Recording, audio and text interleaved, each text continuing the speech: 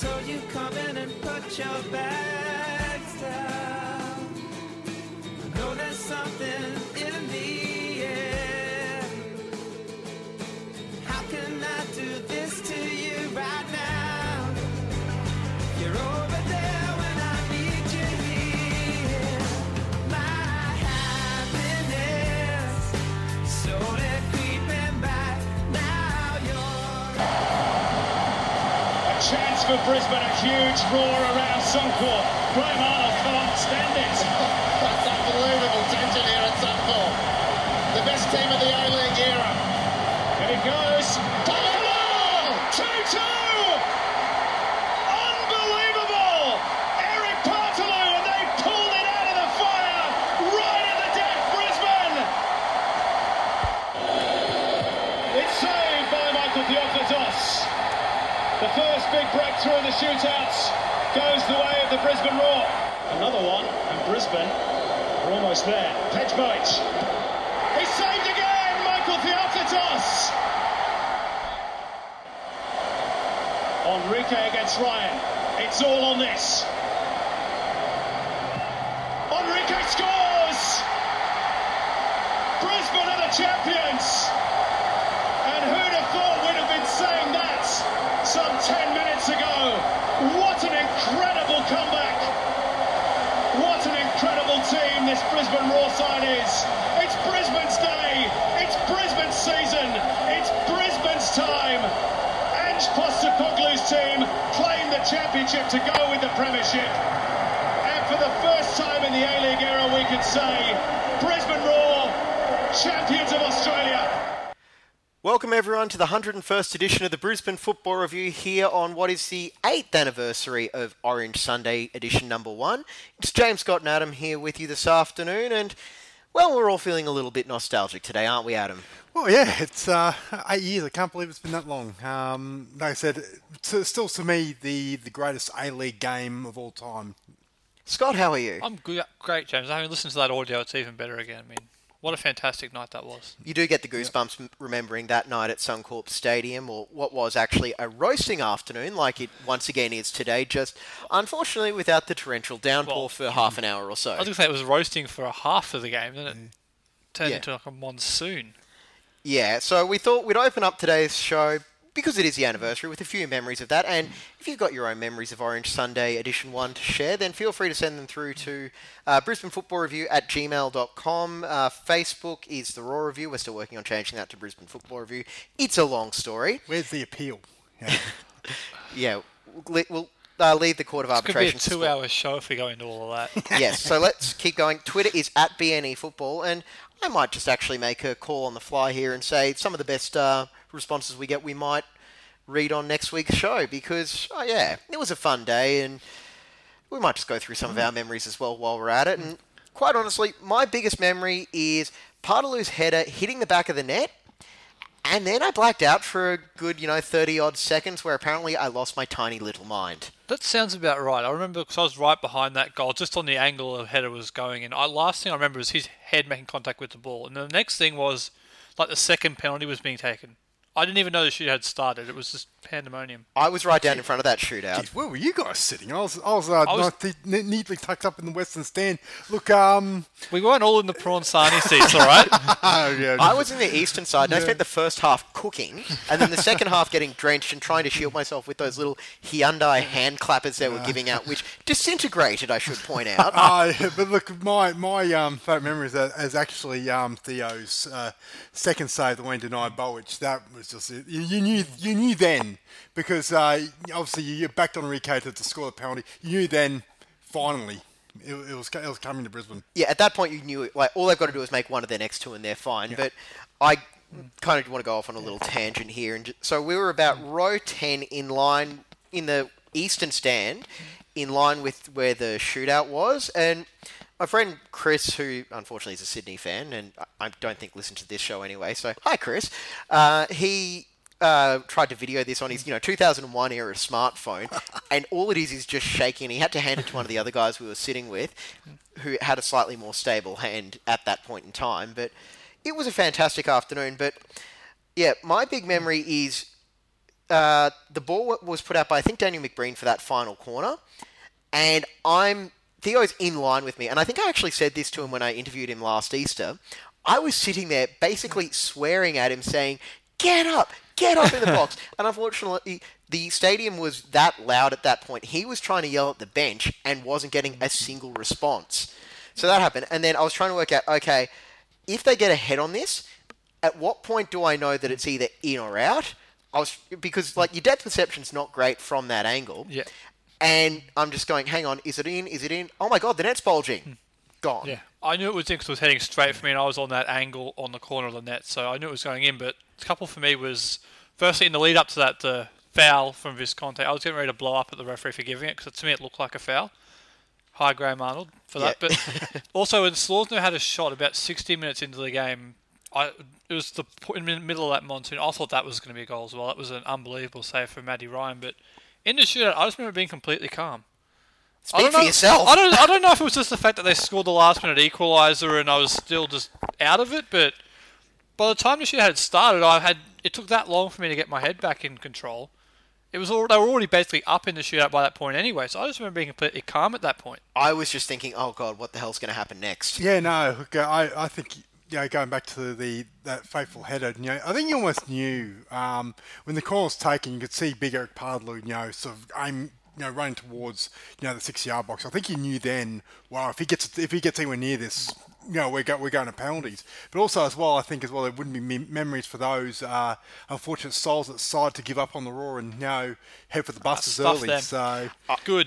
Let the bandwagon get out. Let the true fans who were there the whole time enjoy it. I might have gotten some very strange looks from some people around me swearing at what I'm guessing was a lovely Italian family, wearing the Del Piero, Totti jerseys and everything, for leaving in about the 115th minute. But I have 3 claim to fames on Brisbane Roar Grand Finals. In about the 112th minute, when the Mariners started taking the ball to the corner, I was yelling at them, going, it's too soon for you to do that. Don't even think about it. And then everyone that I was sitting with turned to me and was like, what do you think is going to happen? And I went, no, it's okay. The Roar are going to score 2 and win in a shootout because they haven't got enough time to score 3 here. And if only you had your employers at the current time, you could have made a fortune off that. Well, I will own up to the fact that was more just blind optimism than anything else. Then also for the next grand final, Perth, the following year, I said Roar are going to win 2-1, Barish is going to score a late goal to win it. And then I also said for the Wanderers Grand Final, Brisbane would win in extra time. So next time they make the Grand Final, I'm asking you what's going to happen then. And actually, as a little bit of a tangent, it's a nice reminder that there's always hope for next season for a club like Brisbane, because if we all think back to the 09-10 season where what was, let's be honest, a shell of a pretty rubbish squad was turned around by the master coach Andrew Postecoglou, and then next thing you know, they've won the double, 36 games unbeaten, and let's be honest, the club is primed for a rebuild right now, Scott. So just before we transition to that, I remember Adam was talking about how the header with Pardlew was clearly going, and he had another great one early in the second half, which he put wide as well, so that was clearly coming. They'd obviously worked on Pardlew making that run into the box and getting a header. Yeah, so that head, it was coming. Yes, well, and also actually, since we're just finishing that, I remember showing up to uni the next day, still in my Roar jersey with no voice whatsoever. Fair effort showing up. Yeah. I know I didn't do anything for 2 days after that. That was the Perth Grand Final when I managed to pick up a cold afterwards. Anyway, as I just mentioned with my attempted segue there, look, the Roar at the moment, things aren't going as well as they were this time 8 years ago. I was enjoying the trip down. You have to come back to reality. No, I think we have to talk about it. Yes, that's right. Well, we're already 9 minutes into this segment, and I'm always one for a trip down memory lane. And let's be honest, if you're listening to this, there may be a few more trips down memory lane to come in the next couple of months as we wrap up season 2018-19. But for the time being, I think we need to talk about what happened Friday night after. We just did. Yeah. Look, let's be honest. We knew there were going to be goals in this game. I was hoping they'd be a little bit more evenly split than Wanderers 4, Brisbane 1, but it got off to a good start. That's something. It did. Got to a great start with that goal from Dylan Windsor-Halls. Again, another fantastic strike from the young guy, and he's really making that spot his own now. I mean, you can much start asking the question, do the Roar actually need a striker for next season? Because the way he's scoring goals, since he's been given the starting job. It's a fantastic strike rate. Absolutely. Well, he's playing phenomenally, and it was a fantastic, just right-footed strike into the far top corner. And I was sitting there going, no way, that was just ridiculous. What are the Raw doing scoring first? Yeah, look, Dylan Windsor-Hall, he's a player, who's playing on confidence at the moment. We know his goal scoring record in the NPL, and I think something's just switched on. It's like, you know what, the jump from MPL to A League as a goal scorer is not that far. You just have the confidence in doing it. I think he's actually found some rhythm. So four goals in 5 games now in the A League. So he's going pretty well. But after that, it's almost like Raw thought they're going to try and win it 1-0. Yeah, well, I'm trying to think of the polite way to say this, but they really look like a side that didn't quite recover from having a week off there. It was pretty ordinary defensively, wasn't it? They were standing off there. They were sitting way too deep. They were inviting the Wanderers on. And look, the Wanderers aren't the greatest team, but they're a team into pretty good form themselves, and they just took advantage of it. Guys like Riera and some of the wide guys, Bonavazia as well, had a fantastic game, and they just punished the Raw for their lax defending. For me, Mitchell Duke was a standout. Yeah, I vaguely remember him, well, not vaguely, but I remember him, being a right player, playing for Central Coast before he went off to Japan. He's come back. I think he's really, he really looked the goods. He was in everything. Riera, he loves to score a goal against the Raw, and look, I just think once they were down 1-0, once they equalised straight away, I think there's always going to be one winner. Now the red and black tide is right over top of them. That's right. All right, we're going to hear what Darren Davies had to say about the game in his post-match press conference. Darren, good start with that cracking goal, but then, apart from that, the first half wasn't sort of up to scratch, was it? No, I completely agree. I think with your comments, we scored a great goal. Good combination play. Matty Mackay, little flick around the corner in the middle of the park. Ball switch to Dills. Dills comes inside and tremendous finish. And I thought, well, that's a really positive start. But I think you're right. Thereafter, in the first half, we didn't pass the ball as well as we could. We didn't get on the football. We didn't control the game as we would have liked to have done. And Western Sydney were on top. We spoke about that half time. That's all. That was probably the key messaging. Get on the ball, pass the football, and try and dominate the second half. And look, I thought we were better in the second half. I thought I don't know the possession stats in the second half in isolation, but I thought that we kept the ball better. Certainly, yes, they counted us a few times, but I thought we kept the ball better in the second half without really creating too much this evening. I think that's 50 goals now the team's conceded. By my count, it's 15 games out of the 21 where there's been more than 2 goals conceded.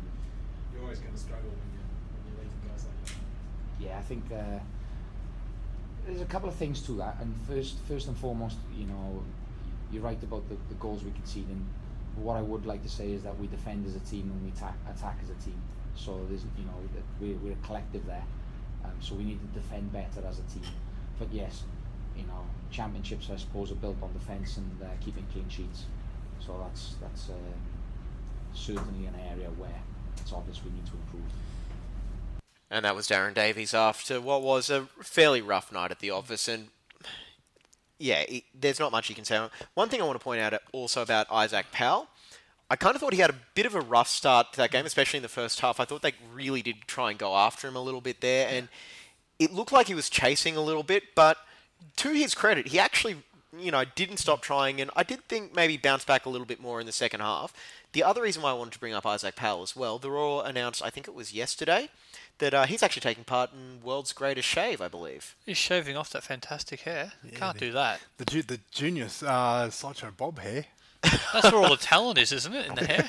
Yes. I hope he's not like Samson. Yes. You beat me to that by half a second. So yeah, check out the Raw Facebook page for the link there, or their Twitter account, or probably Instagram as well, and they'll have more information on that. And yeah, looking forward to seeing how Isaac Powell can bounce back from that, because I think he's going to, they're going to back him for the end of the season in part because they kind of have to. But the game really wasn't helped by the fact that the Raw just they haven't got anyone to play defence. I was actually kind of half expecting Matt Mackay to need to step in again. Yeah, well, I know he was injured, but geez, I hope they don't consider Daniel Bowles at right back again, because he got absolutely skinned alive in that. And that's look, he's a good defender, but he's not a right back. And Wanderers just really took him to town. It was actually it was hard to watch at times how easily they dug past him. Daniel Leck's not a right back either, but I thought he acquitted himself quite well over there in the second half. I mean, for a young guy who's played right back a couple of times in the Y League, but as Darren Davies says in his press conference, he's a right winger.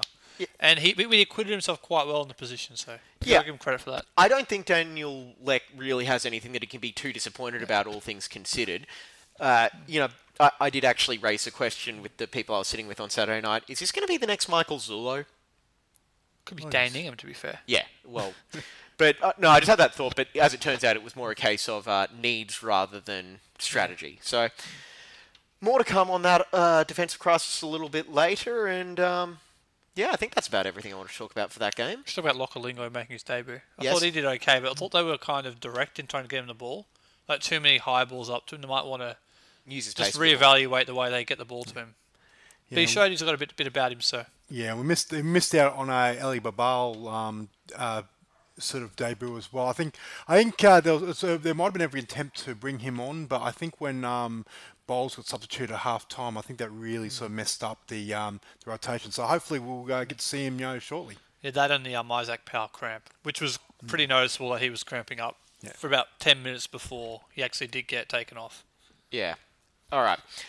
Well, we've had a bit of a high and low segment 1, haven't we? Talking about, the memories of Orange Sunday edition 1 and the 4-1 loss to the Wanderers. So what do you say we take a break and come back and talk about the NPL results? We could talk about Orange Sunday 1 some more. Maybe we'll do that. We'll be back after this.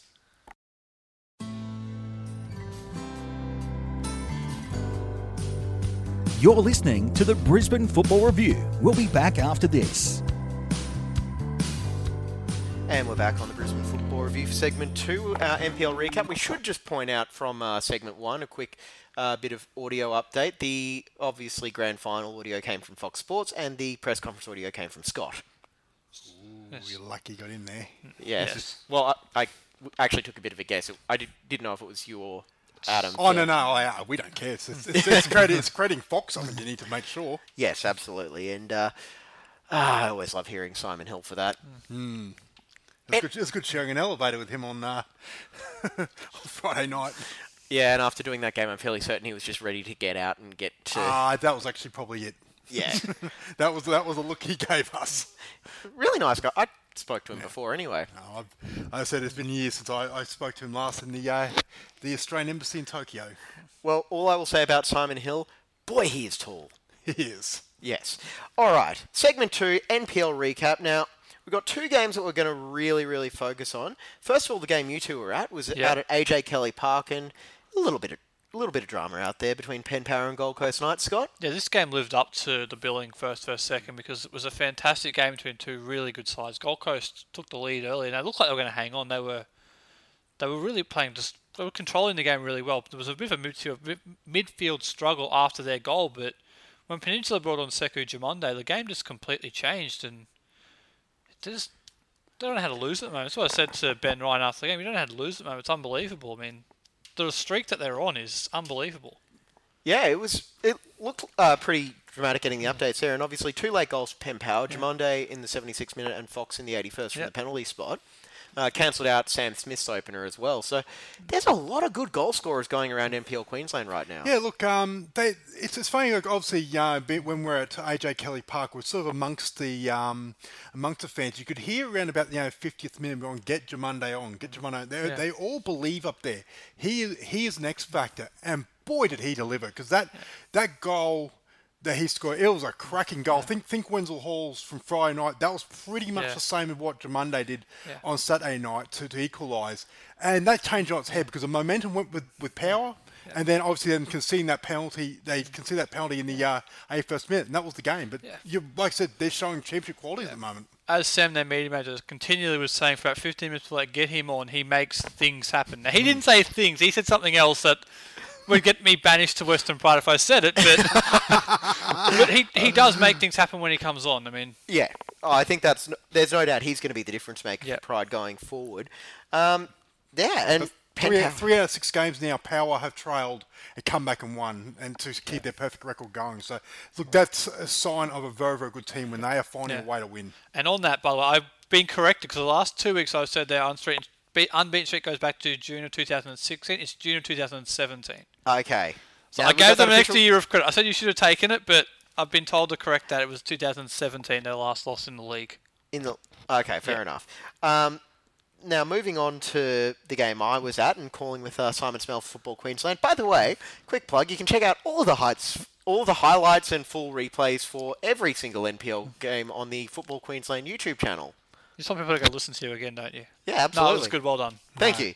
Yeah, that was a lot of fun calling that game with Simon, even if the result might not have been. And How'd you go picking the gold numbers? yeah, not great. Especially because it was a hot night on Saturday as well. Yeah, it was. And sticky, I think, was an appropriate word for the conditions. Yep.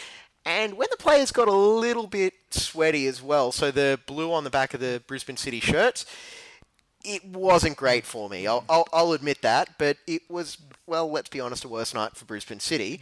As the Lions ran out 7-0 winners, and two things that really jump out for me on that game where I might have had a little bit of fun at Graham Arnold's expense, talking about how 2-0 is the most dangerous scoreline in all of football.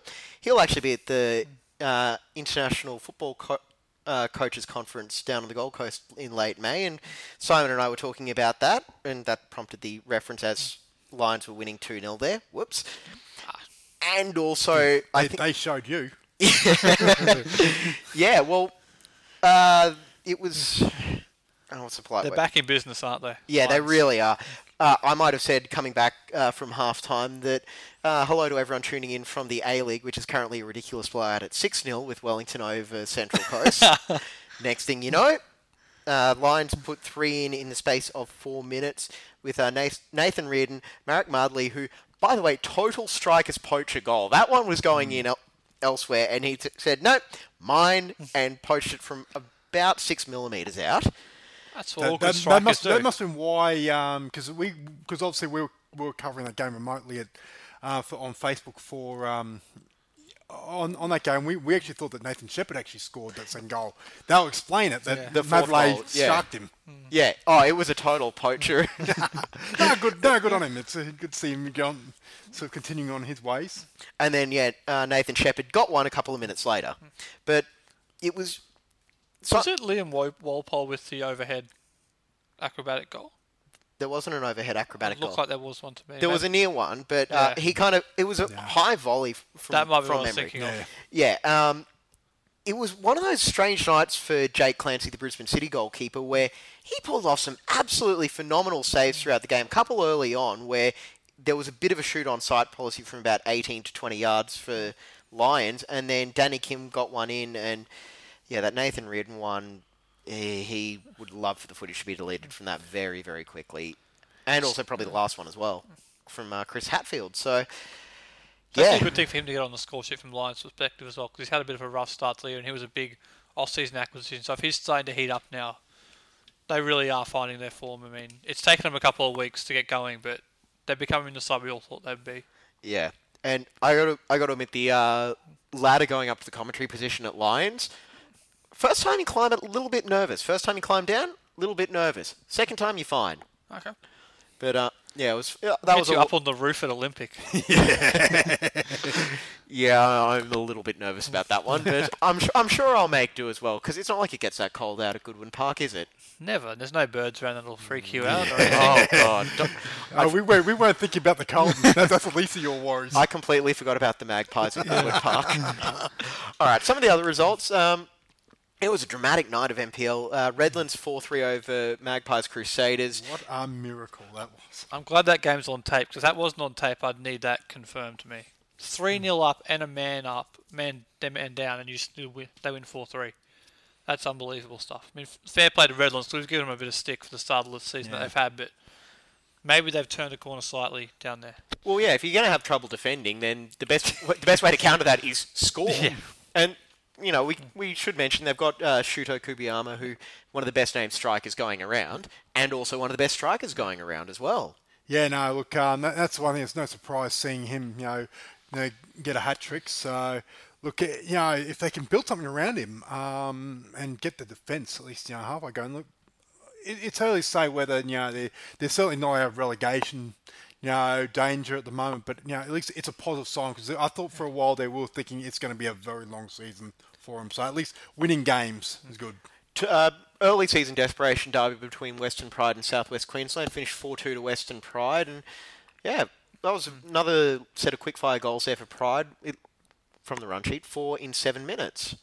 Yeah, I remember that actually because we were talking about it. I think the goals just keep flying, and it was actually like that because the Redlands goals were flying in at the same time chronologically. It was a crazy few minutes there. Yeah, it was. We should also probably thank the Western Pride media manager for providing the updates as well. No, it was an away game. That was an away game. My bad. Well, that's what I get for trying to be nice. You can thank her for the MPLW ones later if you want. Gold Coast United gave Brisbane Roar Youth a real gut punch there. 95th minute goal to win it 3-2 for Gold Coast United. That was a great goal by Sian Cuba. Like, Bryce Baffert had a good one as well. We actually saw the footage of the free kick. That was pretty special as well. Look, I saw on our post-game show that, look, Gold Coast United, I think are travelling pretty well, and I think they can really, put a good accounting of themselves coming to the derby. But look, Brisbane Roar Youth, they're going well. It's just a couple of, unfortunate results have gone sort of against them. I don't know if they're starting to slide on form or whatnot, but yeah, look, all credit to Gold Coast. They won that game. Keep an eye out. Bryce Baffert might make an A-League debut sooner rather than later, particularly if he keeps up form like that. Yeah, a double in this game. And look, I think with the Raw Youth, obviously they want to try and do as well as they can, but I feel like their first priority each and every season is just don't get relegated. To be fair, their best players are playing in the A-League at the moment, to be fair. Yeah, that does actually make sense. Not a lot of goals between Strikers and Moreton Bay United. Actually, no goals. I think Adam and I were saying this has got a 0-0 written all over it, and lo and behold, 0-0. It didn't sound like much happened either. That's right. We mentioned Lions over Brisbane City and Olympic. Well, they only scored 3, so what's going on with Olympic? What's wrong with them? Oh, no, look, I think it might be more of a case of Sunshine Coast. I think they're putting good counting themselves. Look, Olympic are always going to win that game, but I think 3, actually, I think they might be slightly happy with that. They didn't get absolutely, that Sunshine Coast didn't get absolutely pummeled. Given they've put like 15 or somewhere between 15 and 20 goals up this season in their first couple of games, I think Sunshine Coast will be pretty happy with 3 against them. Yeah. So, and, it was... that now puts Olympic up to 3rd on the NPL table as well, as their media release says. I'm just double-checking on that. Okay. And, 2 games in hand as well. Yeah, so that table is starting to look like the way we all expected it would. The top 4 is probably going to be the top 4 at the end of the season. That next 6 is... The order of it might change. That's probably roughly going to be the next 6 from 5th through 10, and the bottom 5 is pretty much as expected. So it's taken a few weeks, but the table has started to take the shape we all expected it would. Yeah. And Adam, do you just want to run us through that table there because it's not loading on? I don't know. Fair enough. Well, Peninsula Power on 18 points, 6 from 6. Gold Coast United on 13. Knights. Sorry. Careful. Might be the spoiler for today. On 13, Olympic on 12 with Lions and Gold Coast United. So that those 3rd to 5th is separated by goal difference. And you got Brisbane Roar Youth on 10, Brisbane City 9, Brisbane Strikers on 8, Magpies Crusaders 7, Moreton Bay United 5, and then the rest. And Southwest Queensland Thunder on 0. That's rough on them because they've actually been really competitive in all their games. To not have any points yet, it's a bit rough on them. They've been really competitive, as I said, so I'm sure there's points coming for them. Can we apply the Queensland Reds principle to them where maybe they've just played sides that are better than them and they'll come good soon? At least that's what I'm hoping for the Queensland Reds. You can be very hopeful for your Reds. I'm more hopeful for the Thunder than the Reds. Anyway, moving on to NPLW scores. Moreton Bay United 4, Sunshine Coast Wanderers 1. I caught the second half of this game. Lions 7, Brisbane Roar FC NTC 0. This is the first time I got to see the Raw NTC squad up close, and that is a very, very young team. Yeah. Okay. So, We're talking about 15, 16-year-old. Yeah. Okay, so they are very young. Yeah, so and also the net result for the two Lions teams on the night, by the way, Lions 14, opponents 0. As pointed out on the broadcast. Look, the Lionesses, they've dubbed themselves. They're going to be in sort of in the contention for the premiership and all that. I think, as we said about Raw NTC, I highly doubt the season we're going to see a repeat. I think Daniel Silva's got a big job ahead of him. But again, like the boys, it's performance and development over results. I think. If they call themselves that, isn't there a team overseas who call themselves that? Yes. There might be some legal issues with that anyway. No, not if they go for the singular Lioness. Okay. Or as long as they just don't use 3. Yep. FQPL results, we're going to run through these quickly. Southside Eagles 3, Wolves 2, Logan Lightning 5, Souths 1, Holland Park 5, Ipswich Knights 4. That'll be worth checking out the highlights of, I'm sure. Sunshine Coast Wanderers 3, Capella Bar 1, Mitchelton and Rochdale drew 2-2. And I saw that game on the live stream, a very late goal for the Rochdale Rovers. And when they got their first one back to Ben and Jai on the hour mark, I thought 2-2 incoming here. It took them a lot longer, but I'll say Mitchelton have got some attacking firepower. Keep an eye out for them. They're a team we didn't really talk about as one who might be in that promotion race. With the firepower they've got, I think they could be a dark horse team. Yeah. Sorry, just getting a bit of indigestion there.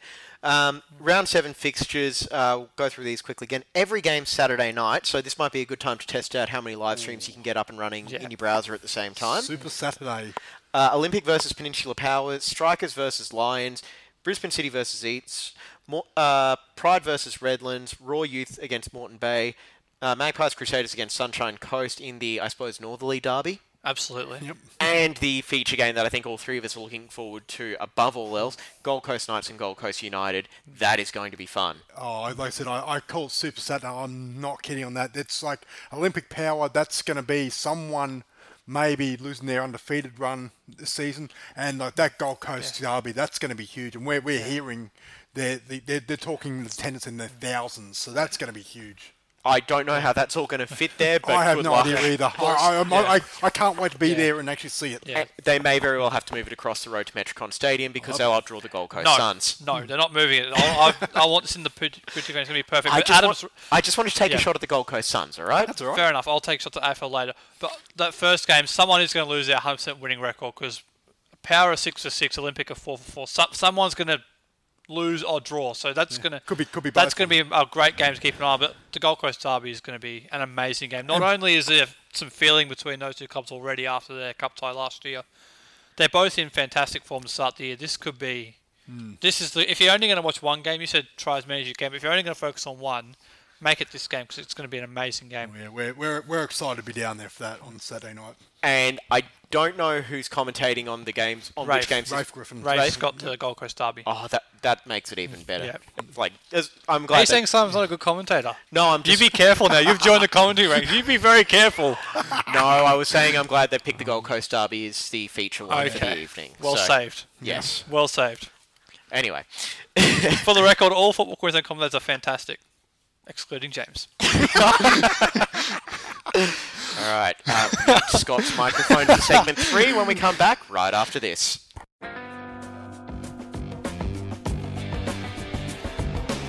You're listening to the Brisbane Football Review. We'll be back after this. All right, let's get into segment 3 of the Brisbane Football Review. It's James, Scott and Adam here with you this evening, and, well, we're trying not to roast today in Brisbane because it's really freaking hot. Yeah, who said summer was over? Well, I maintain summer's a 6.5-month season in Brisbane, much like the A-League. Exactly. I'm like you. There's only 2 seasons. There's summer and winter, and we haven't quite hit winter yet. This is calmer, I think, because I go on holidays to the Northern Hemisphere to spend a winter because I hate the heat, but it seemed to linger around. It's just insane. To be fair, I went to New Zealand in July, and even then it was pretty warm by their standards from what I've gathered. Yeah, but 19 degrees is warm in New Zealand. Yeah, and it was 12 there. It's New Zealand, not England. Anyway, Yeah. we should probably get onto our news segment and talk about, I'd say what's been the lead story for the week. Speaking of England. Yeah. Yeah, with apparently Liverpool legend Robbie Fowler named in the Courier Mail as a possible leading candidate. And before we get your 2 reactions for it, this is what Marcus Babbel had to say about it on Friday night. Your old Liverpool teammate Robbie Fowler has been linked heavily with the Brisbane I don't know. I know he's a good lad. I know he's a top person. He was helping me a lot in my time in Liverpool. Fantastic striker. But I haven't seen him now, I think the last time 5-6 years ago when I saw him. And yeah, if he would come, great personality, of course. But I don't know how good he is as a coach. I don't know. Did he strike you as the kind of player who might get into coaching? Again? Did he strike you as someone who might get into coaching when you were playing with him? No. He was a striker. He was just thinking for goals. So that's what Marcus Babbel had to say about that, and credit to Ed Jackson for asking that question as well. Ed from AAP, obviously. I think we can stop calling him New Vince now. Yes, you can stop calling him that. Yeah. Yes, anyway. So, Scott, you said you need a minute on that. Do I have time to go and get a drink? You probably do, because I want time on this, and I think Adam does as well. But to me, they cannot do this. I mean, it's not that this is the most important coaching hire for the Raw since Ange Postecoglou, and it's not that they'd be gunning here for a bad coach, because we don't know that. They'd be gunning for an unknown coach, because he's never coached a day in his life, and I don't want to hear about this 2 minutes at Muangthong United back in the day, or Buriram, which it was. It was 2011, and it was 1 or 2 games as player coach. And since then, he hasn't coached a day in his life. And I don't think... Look, they have to get this coaching point right, and it has to be, in my opinion, be an experienced coach, somebody who's actually coached before. And we've seen what happens when you get it wrong, because the Mariners were in the same spot after 2013-14, beg your pardon, when they lost to the Wanderers in the semi-final. And after that, they've fallen completely away, because they've got their coaching appointments wrong and wrong and wrong, and the Raw have to get this right. I mean, they just have to get it right. I mean, and they have to have an experienced coach, someone who's actually coached a day in their life. If you're going to go for an inexperienced coach, why wouldn't you go for Warren Moon or Ben Khan, who've been here? Inexperienced from an A-League level. Yeah, and also the other thing is, they talked about in the story, one of the big selling points for him is he's broken down the Raw tape really well and wowed them because he can do that. Well, Gary Neville did that on TV for many years, and when he went to Valencia, that didn't work. So just being able to break down tape and analyse a team does not make you a good coach. You have to at least, in my opinion, have coached before. You need an experienced coach. It's as simple as that. And one of John Aloisi's strengths, I think we will all agree, is his ability to analyse a game. What we've seen him do in the media for Fox and Optus Sport, and even just in our conversations with him at fan days and stuff, he knows his stuff. So it doesn't, not necessarily indicative of being a good coach, because Gary Neville is world-renowned as one of the best analysts of the Premier League, and when he got a coaching gig, unfortunately for him, it didn't work. Okay, Adam, your turn, and you're coming in off a long run. No, actually, no, not really, because Scott covered a lot of what I was still going to say. The only thing I want to add to that is simply, I don't think there's any upside for the Raw at this time. Now, I say at this time because, you know what, if you rewind 12 months ago and for some reason John Aloisi got sacked or quit or whatever, you could say, okay, you got a pretty decent squad, maybe 1 or 2 additions, and you'll be fine. But the Raw are in, let's not sugarcoat, they're in a really rebuilding phase now. So you need that experience. And I believe there's just absolutely no upside for the club by pointing, because 1 or 2 things are going to happen. He's either going to be a success, which means then in a year's time, it gets to what point, and then he's gone, because this is the resume builder for him. He'll, like I said, a League One club in England will come along and say, "Oh, Robbie Fowler will pay you more money." He's gone, and we're back to square one. Or if it goes really bad, you have a look what's happened to Central Coast Mariners. Yeah. Look, there's not much expectation on them. You think of the dramas that if we were to stoop to those levels because of, say Robbie Fowler's inability to manage the club or whatnot, it's going to be a complete disaster. So I just think there's just absolutely no upside at this point in time. They need, as I echo Scott's call, you need an experienced coach that can manage a situation, that can rebuild, and then let's look in 2 or 3 years' time. Yeah. I just want to just cut one criticism off at the pads, because people will say that I'm a Manchester United fan, Adam's an Everton fan, you're an Arsenal fan. We're not just saying this because he's a Liverpool legend, as you put it. I would say the same thing. Paul Scholes recently got given the Oldham job in League 1 or League 2. If he got given the Brisbane Roar job with no coaching experience, I would say the exact same thing about him. They need an experienced coach. Yeah. No, this is not about personalities. And like I said, I've got from my Everton point of view, I've got a deep hatred for Robbie Fowler, but that doesn't even come into it. I look at it from a club point of view. There is absolutely no upside at this point in time for Raw saying get either experienced coach, or if they want to gamble with the unknown, you know what? Give Warren Moon or Carl Doig a job. At least they actually give a damn about the club. And Ben Kahn would as well, I'm sure. Yeah. Oh, look, you can throw him in as well. And look, if we are taking Premier League loyalties into it, I'd happily take Thierry Henry, Dennis Bergkamp. At least Thierry Henry's coached. I'd take Dennis Bergkamp. Thierry Henry is at least coached. It might not have gone well, but he has got that under his belt. And getting Dennis Bergkamp to Wellington may be a bit of a challenge. Get him to Australia would be a challenge. Also, some of the other coaches mentioned, Carl Robinson, the guy from Vancouver. I think he was their foundation coach. That shows to me he can build. If he took a foundation club and built them, I think he's got a 40 or 50% win ratio. I forget the exact number. That shows me he can build a squad. To Adam's point, they need to rebuild, and also he can win games. I think he was mentioned as the secondary favourite candidate. To me, that's got a lot of merit to it.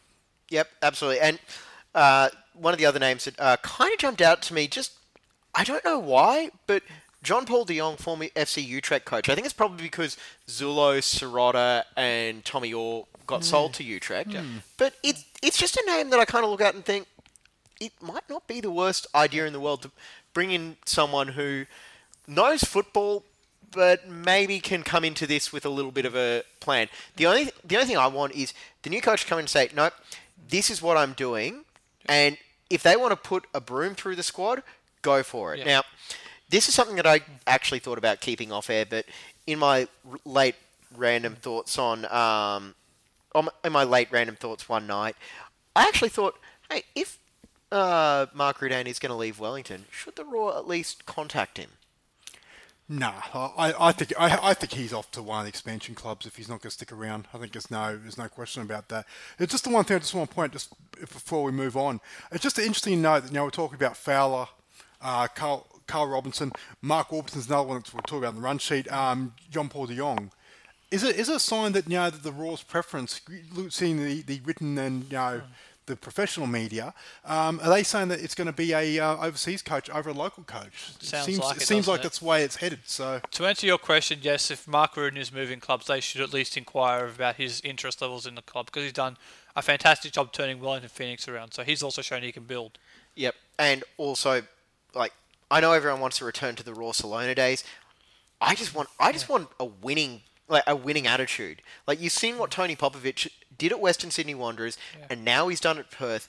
I don't care if they don't play the prettiest football. I don't care if we go to Suncorp and see them put on a defensive masterclass every week. As long as they win, that's what we all want from the football club. And if you agree, disagree, send in your thoughts on the Facebook page, Twitter account, emails. I'm genuinely curious to see what, I don't want to say the rational minded fans are thinking, because that's what I think of our audience as, the smart ones. I just kind of think that, I want to know what people are actually thinking here. Well, one off the run sheet, he got sacked on Sunday, Mike Mulvey. Any interest at all? I can't see it happening, even in the slice, but I've seen a lot of people saying that it's a possibility. Absolutely not. I actually think Mike Mulvey might go down as the worst coach in A-League history to win a championship for the next 50 years. I'm with you on that. I'm just saying, a lot of people said he's an option now. So, and I will once again, steal a theory from Bill Simmons. Are we sure Mike Mulvey's actually good? Are we sure Bill Simmons is any good? Yeah. Yeah, well, look, another one that's been touted around as well actually got a job for 6 weeks, and that's Alan Stajic. That's going to be a fascinating watch the rest of the season because he's in a for him it's a no loss. If Mariners do what we think they are and they're going to bomb out in the last 6 games, well, it's not his squad, and if they actually get some playing good football and show some pride, we'll think, hey, this guy can coach more than women's football. So he may be one. I'm not sure that. I think that hopefully the Raw have made the decision on the coaching before the end of the season. But he may be one that might emerge very, very late in the piece, depending on how it goes the next few weeks. Okay, I realise this is going to sound crazy considering what I just said about Mike Mulvey, but wasn't he coaching women's football before the Raw hired him? Wasn't he working with the Victory W League? He was the Victory W League coach. He did, but and that was pointed out to me when I was arguing against Stajic at the time, but also as well. But Mike Mulvey has got form both, whereas Alan Stajic across his whole professional coach career has never coached a men's team up until Friday night, Saturday, wherever Mariners are playing this weekend. All right. Now, look, I could keep going on this Raw coaching search. I'm sure we'll get plenty of opportunity in future weeks. Yeah, we're going to need some filler as the season goes on. I want to keep moving on to a departure, and Shannon Brady has departed the Raw. And I think we need to be a little bit sensitive about this because I think he's got a very loyal fan base. I was going to say, watch your step. Look, I'll be honest, I thought he was gone at the end of the season anyway, and this, my guess is he's just moved on to, he's decided to leave because he's got an offer to play NPL somewhere. I mean, it's probably very close to truth. I mean, we all thought it was leaving. My only surprise was it happened on Monday, not in May. And you're probably right. He may very well have something secured in terms of moving to a club at some point very soon, because you look at it, the Raw have an injury crisis at the moment. There's one player who was fit and not named in the extended squad last week, Shannon Brady. Yeah. So that shows you where was at with the Raw before his departure. I think it's a timely thing. It's good for him if he's got something lined up, either MPL or trialling either overseas or another A-League club. Whatever it is he's got lined up, hopefully it goes well for him, because he really does need game time, and that's what really did him, and he didn't play anywhere near enough here to develop when he got that 4-year contract. Yeah, and I think that's probably a sign of one of the things that you do want to see, I suppose, improve going forward with the way the A-League develops its young players is, unfortunately for Shannon Brady, he was, I suppose, a victim of a lack of opportunities. Now, did they come from, an attitude issue, or just from the fact that there was always someone else perceived to be better than him? We don't know. We're not at training every day. He might have been first one in, last one out, for all we know. But the big thing is, he just didn't get the thing. And I know we've had loans in the A-League for this season at the very least. The last 2 years. Okay, I've lost track of what's what.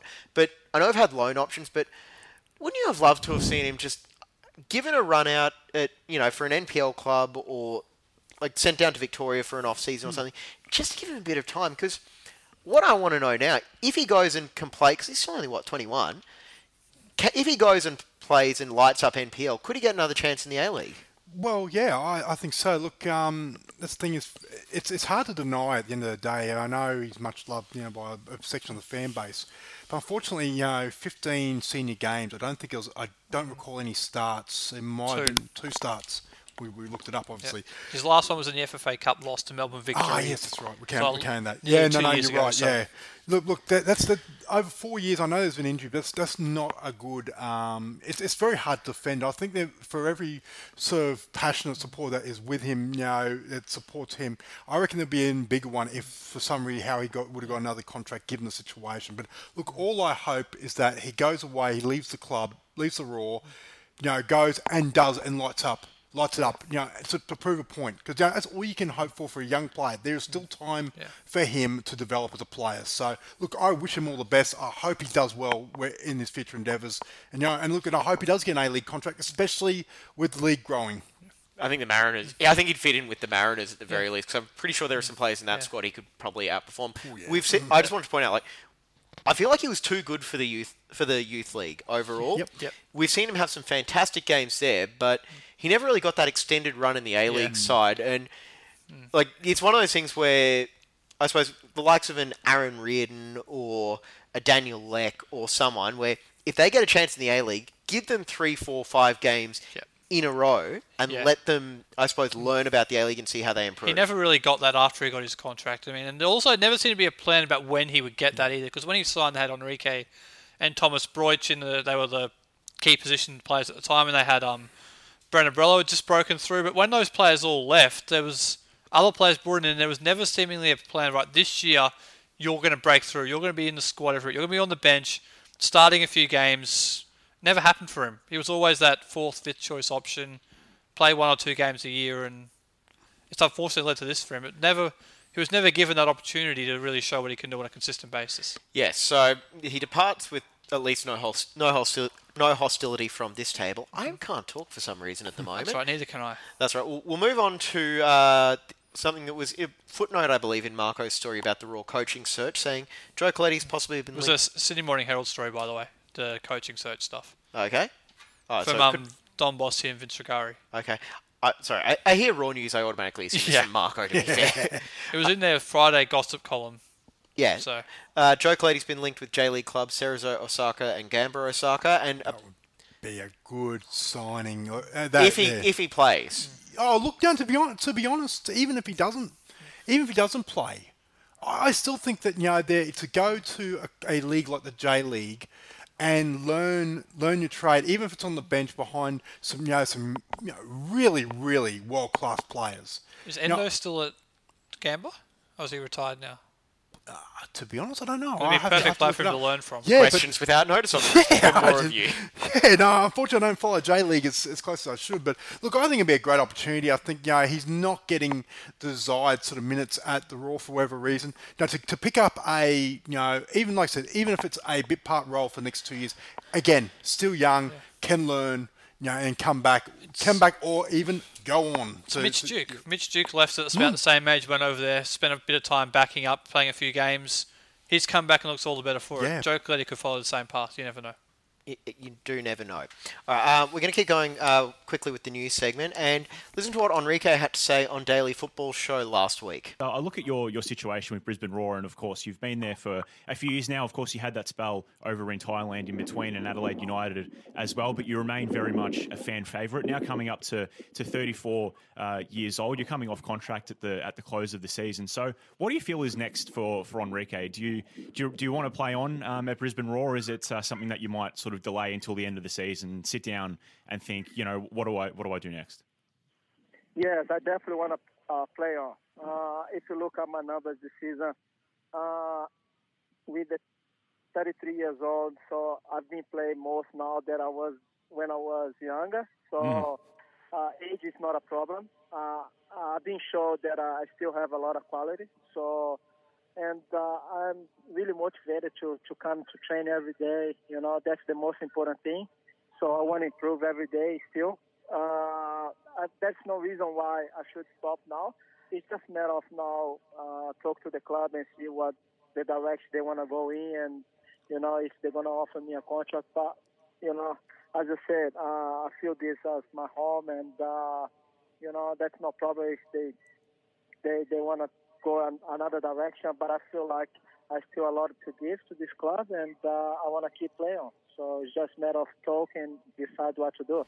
Yeah. So that was Joel interviewing Enrique there, and he says he's keen to still keep playing, but I'm not sure I want him back with the Raw. If he's happy to be part of a squad with no guarantees of playing time, then I'm more than happy for him to hang around. They need experienced players. They've got a lot of young guys at the moment. It's the irony is they've gone from being that super old team we saw last year to the second youngest this year. So they haven't really got that middle ground of players. Yeah, having a bit of experience in the squad might not be the worst thing, but you can't guarantee him regular playing time. Yeah, in all honesty, I love what Enrique's done for the Raw, but yeah, I would honestly, if the new coach comes in and says, no, fresh start for everybody, anyone over, 30, not named Jamie Young. The Marcelo Bielsa strategy. Yeah, well, just something like that where you say, all right, we need a new approach. I'm going to do this. I wouldn't be against any of these guys moving on. Bielsa strategy. James, can you get some cameras from Boston for us? They love spying. Bielsa loves spying. Leeds, you mean? Yeah. Team you follow in Boston likes to spy. Oh, here we go. Oh, look what happens. They get Odell Beckham Jr. and suddenly someone's anyway, super confident. Moving on. Yeah. Look. Matilda's jersey. Yeah. Ugh. Moving on. Yeah. I don't like it. Now I'm on the fence. I like it. I know. I'm not a fan. I'm in the minority here. I didn't like the Spew jersey. This one just seems like it's a weird Microsoft Paint job, to be honest. It's an interesting one because at the Matilda's press conference, we should have probably seen it coming because one of the journalists actually was wearing that old retro jersey, and Miletich just like, yeah, that's a really good jersey, that one. Yeah, so we should have seen it coming. Eric from, and I'm imagining that they were filming all that stuff during the week, so they probably had all the stuff done. You've probably seen it, so we should have seen this coming. Yeah, the best part about the home kit, green shorts. Yeah. I am so glad that they've got that. We saw that in the Cup of Nations where they're playing, yellow jersey, green shorts. That's the way the Australian national football team should look. Men's, women's, juniors, whatever. I think it's going to be, like I said, it just seems the Matildas jersey, the latest one released across the nations that have qualified for the Women's World Cup. There's some really funky designs out there. So I think they're really trying to stand themselves apart for this World Cup. It's very retro, some of it, isn't it? Yeah. I do like the green jersey, though. Oh, so do I own that one. Yeah. Congratulations to Mel Andretta and Raw Corps member Chris McAllister. They picked up awards at the Female Football Awards Friday morning. Congratulations to both. Yep. Yeah, well deserved. I think Chris has been instrumental in work in setting that up. She's done a fantastic job setting that up. Yep, and Mel's done a pretty good job coaching the Raw W League side as well. I think it's fair to say. Yeah, not too bad. No, done very well. To be fair. Yeah, that was Friday morning for International Women's Day. And the other quick story to touch on, the Young Matildas through to the AFC Under-16 Championships in Thailand later this year, beating Laos 3-0 in their final qualifier group game. For Raw NTC girls going around in that, and that might explain why as well. They're struggling at the moment in NPLW because they're all over. And 3 started that last game, and Georgia Beaumont came off the bench with a goal and an assist. So not just in the squad, but contributing as well. Excellent. So congratulations to them. We're going to take a quick breather and come back to preview this Saturday's victory game.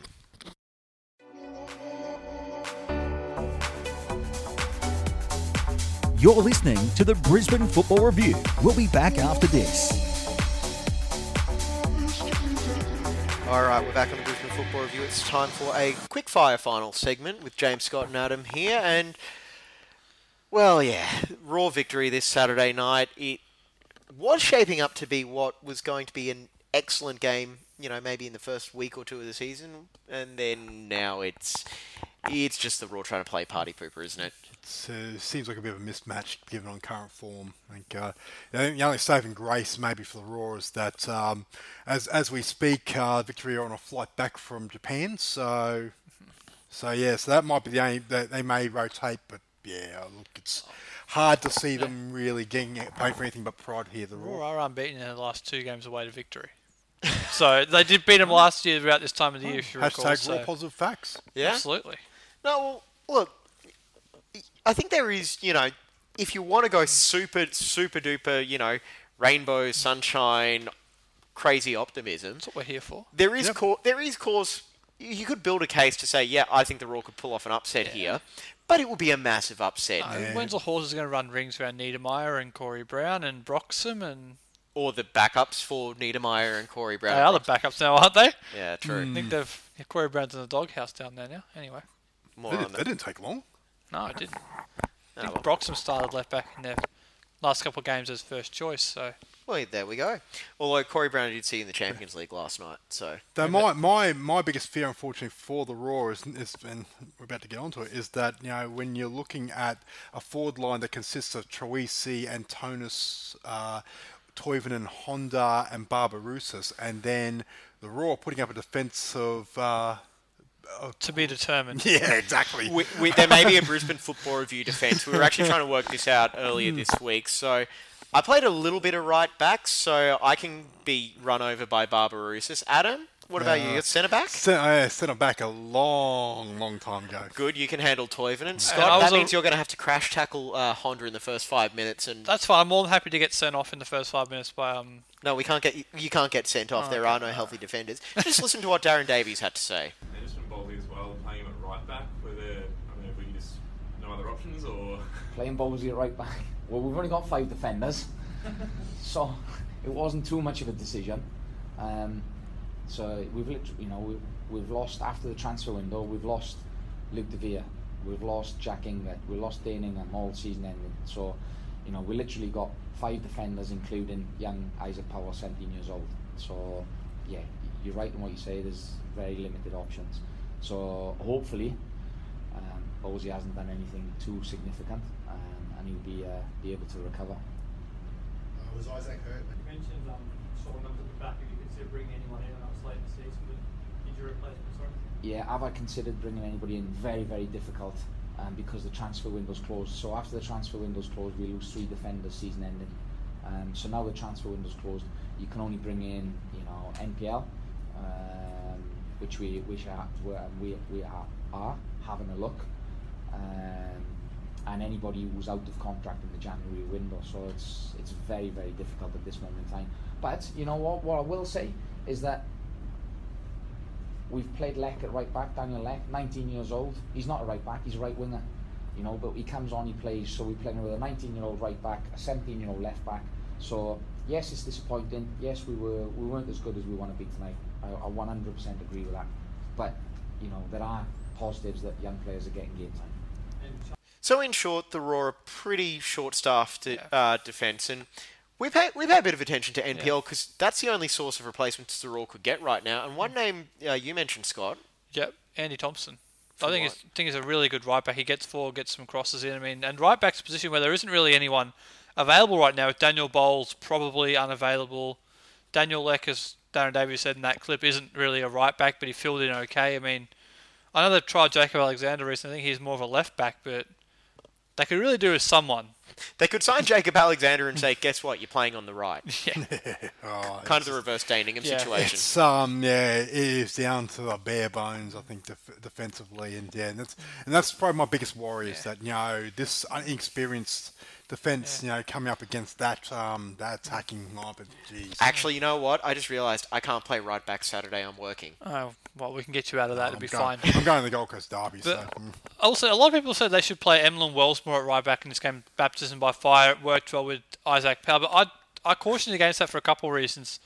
Number one, you don't want two young guys in the side. And the second reason is Isaac Powell hasn't played more than 60 minutes of a game yet. So if you're going to play Isaac Powell, you're probably going to start him. You have to at least assume at some point in the second half you're going to have to take him off with cramp. And if you're going to have Emlyn Wellsmore at right back, you would assume a similar aged player hasn't played senior game yet. He'd probably cramp up as well at some point. You have to have someone who can get 90 minutes out, which means I think Stefan Nigo hasn't played much. You're probably going to have to play him in this game against his former club. It just makes sense, really. But it really is concerning. I don't think you can play both the young guys from the start and the hope and pray they're going to get through. It's really concerning because, like I said, we don't know at this point in time about Ruan Tongic whether he's right. I think the prognosis on Daniel Bowles isn't good. That might be a couple of weeks. And that leaves basically Jacob Pepper as last man standing, Isaac Powell and who's the other one? Stefan Negro. Yeah. So we've got three. So it's going to be a makeshift defence. Ooh, I've got it. Matt Mackay is playing centre back again. Hey, it worked so well last time. So we could see a debutant or two this weekend, depending on how Ruan Tongic pulls up. First debutant will be the 150th player to represent the Raw men's team. So bit of a historic milestone coming up for someone. Potentially Eli Babal, although that may not happen based on his jersey number in your ranking system. No, that counts. Isn't it? But if Emlyn Wellsmore makes a debut with a number lower than 92, won't he be player 150 in your rankings? No, it's order of appearance. Order of appearance. So what if they both start? Then defender by position goes first. Emlyn Wellsmore. Oh god. If they both start, then the first player on the team sheet is the first one listed in the thing, and then the next one. That's a bias against forwards. It is. Deal with it. They get all the glory anyway with the goals. Who's player number one for the Raw? Tom Willis. There you go. Goalkeeper. There we go. Anyway. Better be up there. I have to check that. I'm pretty sure it is. Yeah, put yourself out there. It better be now. All right. I honestly am not quite sure what else we really have to add on this game other than let's hope it doesn't get too ugly. Yeah, pray it doesn't get ugly. What was it, 5-0 in the last game or something? Yep, and 4-2 in the first game, which was a wild and wacky first half, and the second half basically turned into a training run with let's not get anyone any more injured. And my big takeaway from that first game was expecting it to rain, I made the mistake of wearing jeans. 1-0 Raw incoming ending victories, faint premiership hopes. Yeah. Sounds perfect to me. Yeah, well, I think it's pretty much Sydney or Perth now anyway, so... I think it's just Perth. I'm not ruling it out right now. By the way... It's Perth playing Sydney in a couple of weeks. I'm going to get some from angry emails from Far Post Perth for making that prediction, because I know they don't want to... They haven't gone the crow yet. I'm going to do it for them. One of them has. Okay. Yes. All right. Well, I think that's going to just about do us for tonight then. Happy anniversary of Orange Sunday, Adam. And Scott. Thank you. Looking forward to going home watching the tape, maybe. We'll see. And we can only hope there's an Orange Sunday for coming up, well, not this season, but maybe mathematically next. It's still possible they can make sixth, and you never know.